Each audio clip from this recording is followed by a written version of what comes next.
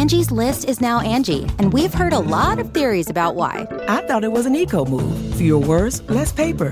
No, it was so you could say it faster. No, it's to be more iconic. Must be a tech thing. But those aren't quite right. It's because now you can compare upfront prices, book a service instantly, and even get your project handled from start to finish. Sounds easy. It is, and it makes us so much more than just a list. Get started at Angie.com. That's ANGI, or download the app today. It's Ask Dr. Phil. If you're dealing with a conflict between yourself and a family member, are you trying to get them to agree with you, or are you simply seeking to be understood?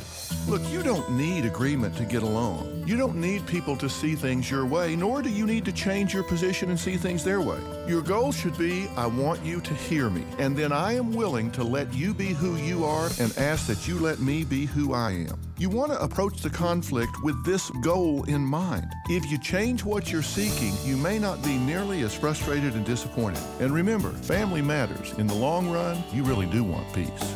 For more on conflict resolution with your family, log on to drphil.com. I'm Dr. Phil.